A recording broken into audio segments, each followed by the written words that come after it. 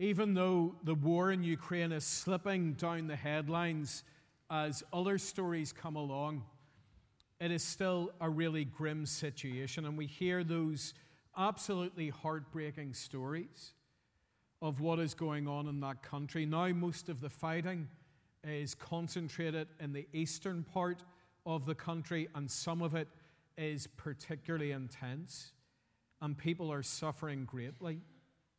And imagine what it must be like for those Ukrainian people who are living in Russian-controlled parts of the country.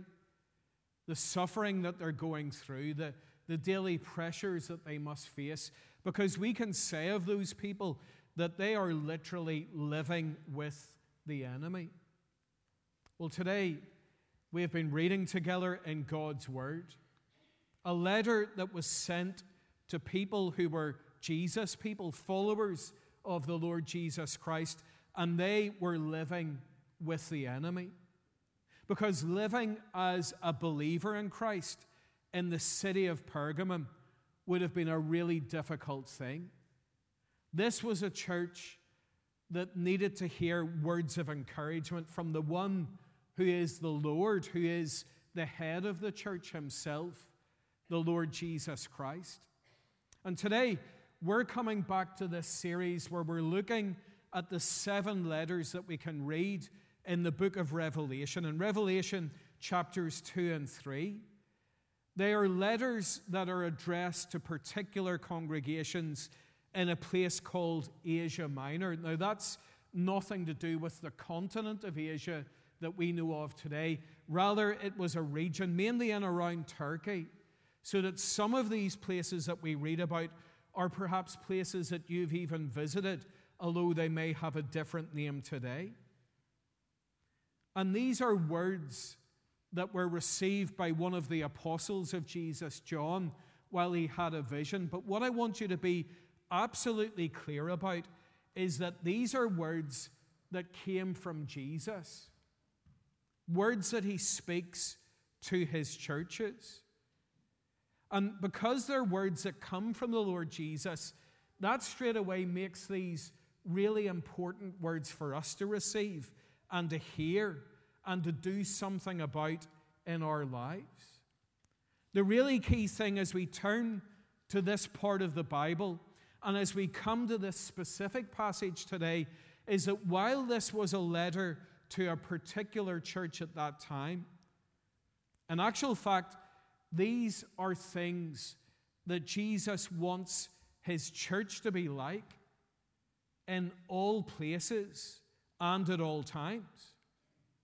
So when you apply the logic of that, what we can say today is that what we're reading here, this is what Jesus still wants his church to be like here in Connor right now. So with that in mind, turn with me again, please, to Revelation chapter 2 and verses 12 to 17. The setting for this congregation that Jesus is writing to is the city of Pergamum. Pergamum was an important city at this time. It was regarded as being a great place of learning. It contained one of the biggest libraries in the world. But it was also known as being a very pagan city. And Pergamum was dominated by 4 cults to false gods. So in that city, you had 4 different temples to false gods. You had disciples to those false gods, and it was quite competitive. The best known of those false gods was regarded as being a god of healing, and his symbol was a serpent. So that people came from all over the Roman world in the hope that by being in that city, they would be healed of the condition that they had. And when we know that bit of background about the city in which this congregation is set, well, straight away it helps us to understand why the Lord Jesus sought to encourage and challenge this church in Pergamum. Because this was a congregation that really needed encouragement. It was set amongst people who were hostile to the gospel, who had no time for the Lord Jesus Christ. And we're going to discover that it was also a congregation that needed rebuke from the Lord Jesus, because the problem was the influence of the enemy was so great that that influence was seeping into the very life of the church. It was changing the way in which these people thought and acted. And whenever we hear and understand that background, it also helps us to realize why this is such an important letter for us to hear today and to pay heed to.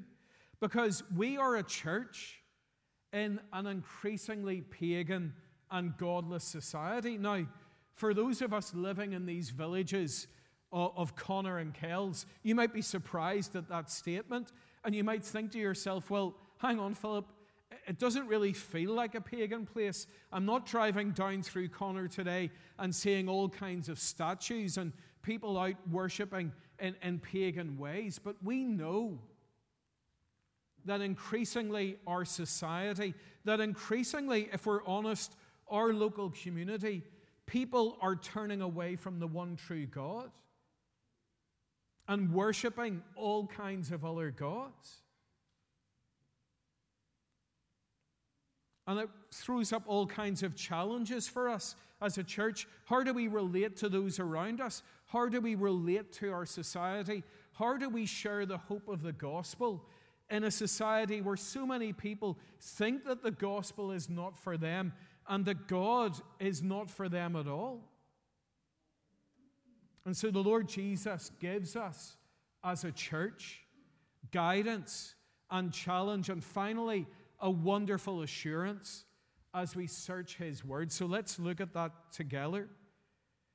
But before He brings those things in this letter, Jesus begins this letter as most people would.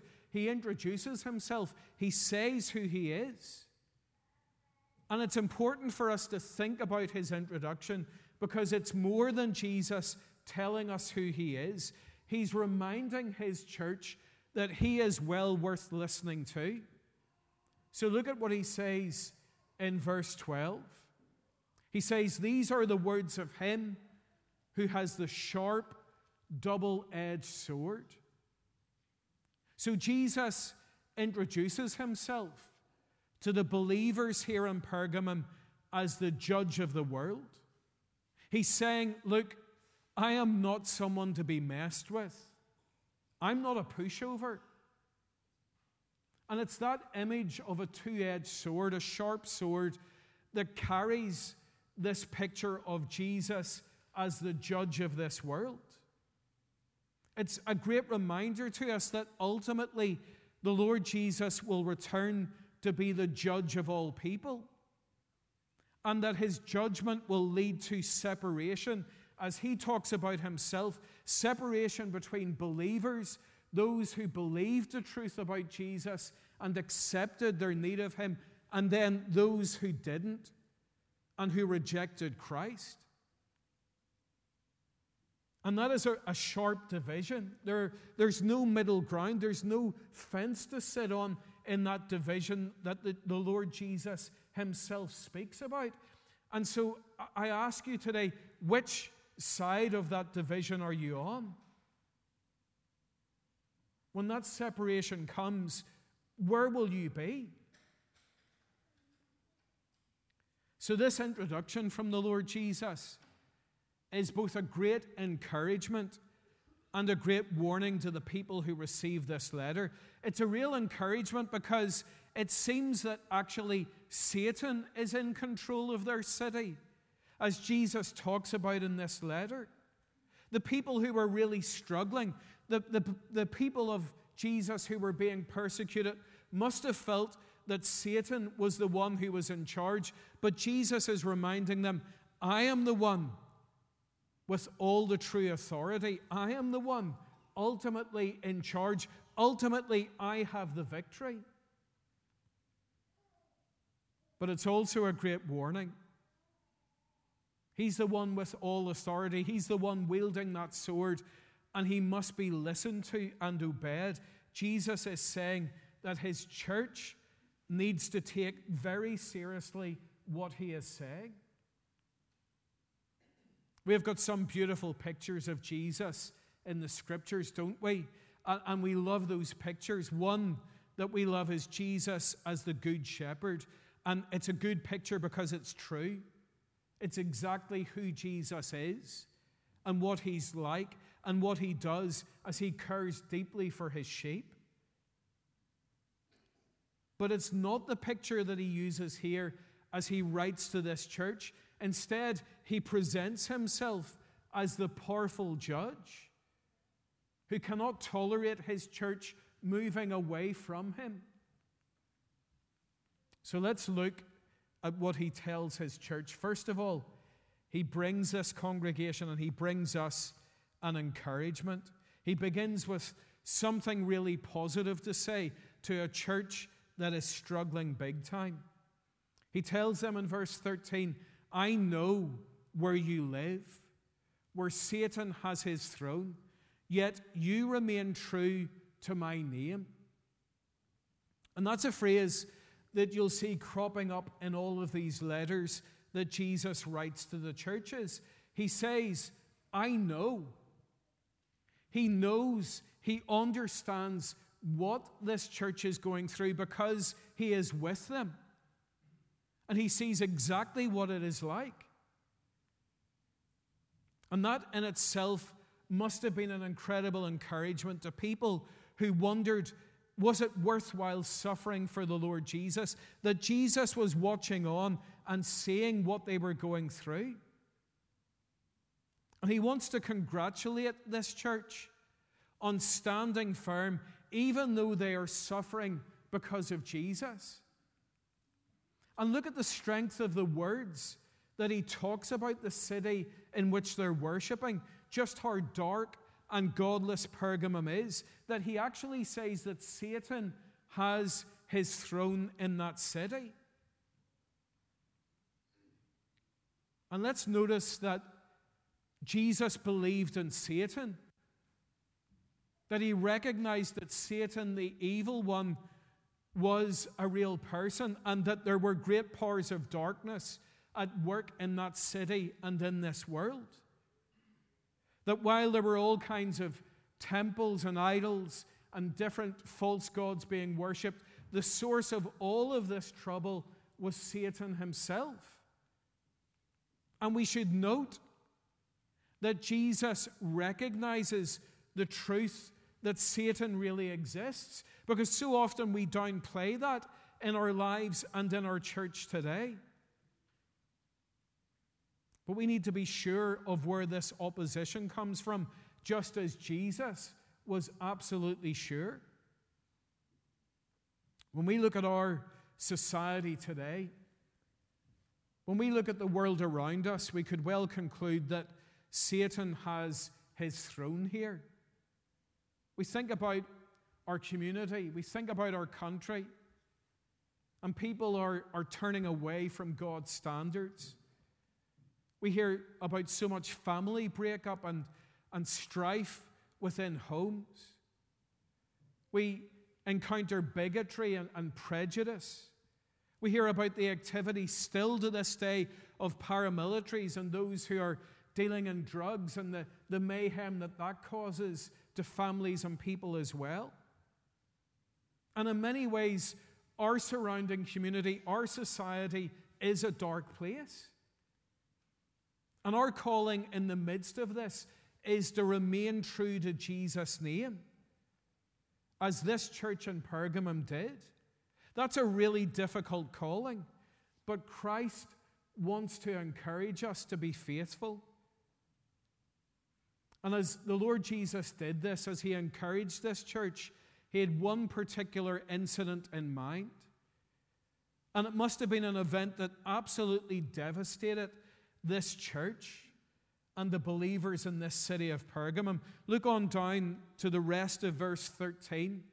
Jesus said, you did not renounce your faith in me, even in the days of Antipas, my faithful witness, who was put to death in your city where Satan lives. And we don't know anything else about Antipas other than what we read in this verse here. So what we know about him is that he suffered in the ultimate way for Jesus. His faith in Christ cost him his life. So this is the reality for this church. This is how tough it got for them as they lived for Jesus. And as I think about that incident, it's caused me to ask myself a humbling and a searching question. It's one that I pose to those who call on the name of Jesus here today. Would you be able to endure that level of persecution? So that if someone in this congregation, and we hope and we pray it will never be the case, but if someone in this congregation lost their life because of their faith in Christ, would you still turn up? Would you still be here? Would you be here worshiping the following Sunday morning?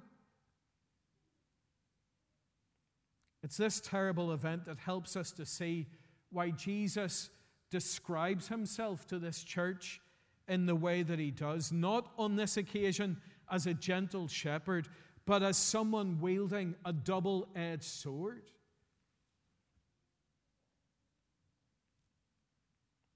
The judge of the earth, who will have the last word,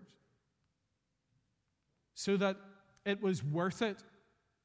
It was so worth it for the Pergamum believers to hang in there in their faith in Christ. And it's the same for us as believers, as a church today. Whatever we might have to face up to in the future because of Christ. But alongside this encouragement, there was also a warning. This was a church that was letting Jesus down in two particular ways. First of all, they accommodated the world around them. They just tried to fit in with everybody else to the cost of their witness, as we read about in verse 14. And in that verse, Jesus takes a reference from the Old Testament to explain what their church is like. Look at verse 14. He says, "You have people there who hold to the teaching of Balaam, who taught Balak to entice the Israelites to sin by eating food sacrificed to idols and by committing sexual immorality." So we read about that story of Balaam in the book of Numbers.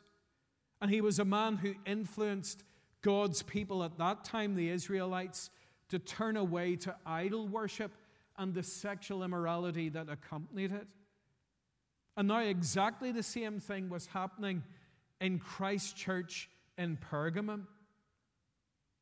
It must have been such a difficult place to be a Christian believer, because to be a Christian in Pergamum meant that you stuck out like a sore thumb. And so people started to minimize the way in which they stood out.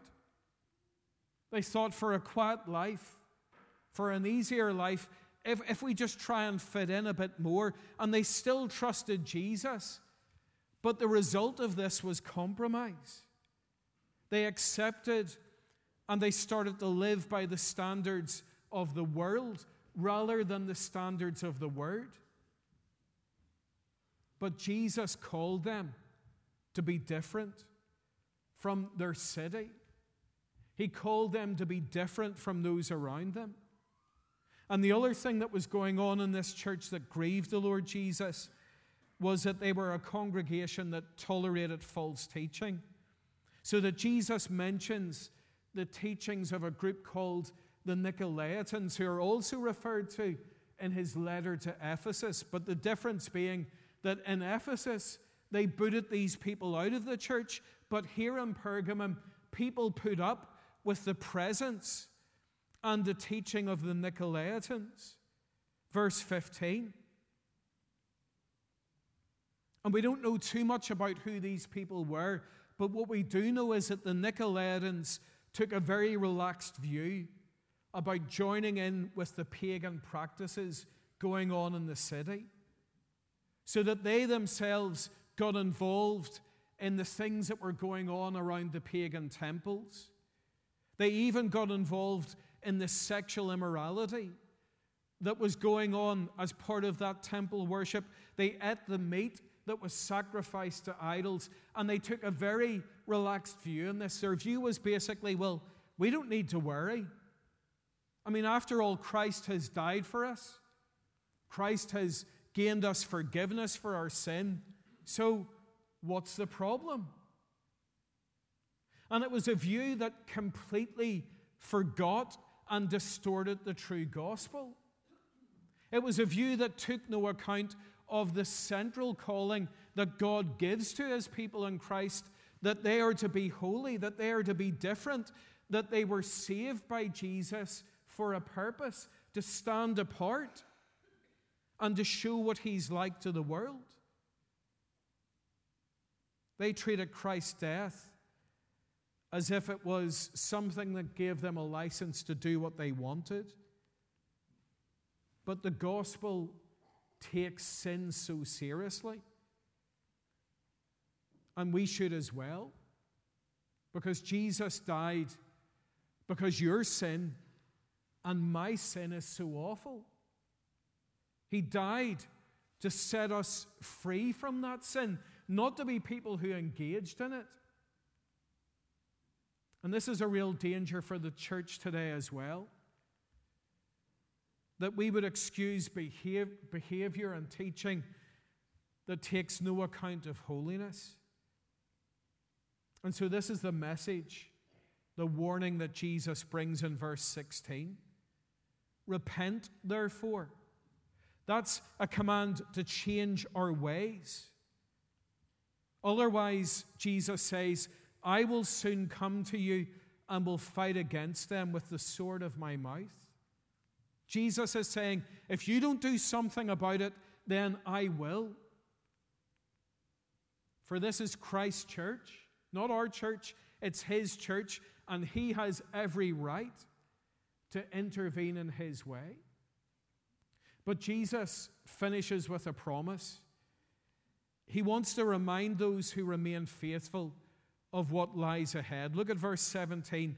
He who has an ear, let him hear what the Spirit says to the churches.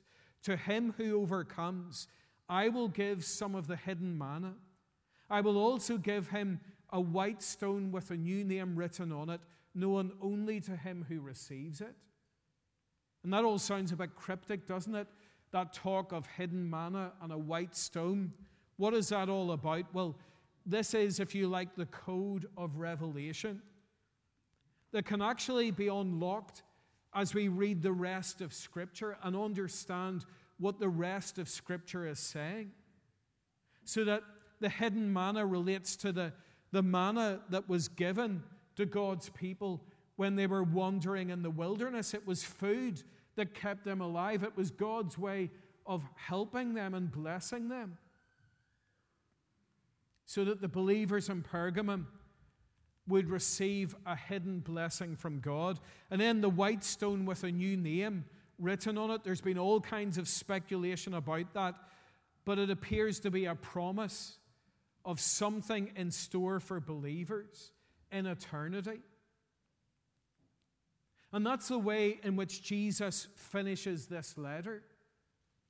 And it's the way in which we're going to finish our sermon today, that Jesus ends by reminding them of a different perspective, an eternal one. These people are up against it. They're suffering so much. They're really paying the price for being followers of Jesus in a city that is dead set against them. But Jesus encourages them, this is only for a while. You are people who should be concerned about eternity, so that would help them to endure their present sufferings and to take their stand for the truth. People, let's see Jesus for who He is. He's our good shepherd, and we love Him. We love to hear of His compassion, to hear of His goodness, to hear of the way in which He met the needs of people. But today, in His Word, Jesus presents Himself to us as a powerful judge, one who will return to separate. And where will you be? And as a church, let's not fall away from our calling to be holy, to be set apart for God, to show the difference. Let's not try and fit in to be exactly like our society around us, when so much in our society is wrong and broken. But let's take our stand for the Lord and the Judge of the earth, the Lord Jesus Christ. Amen.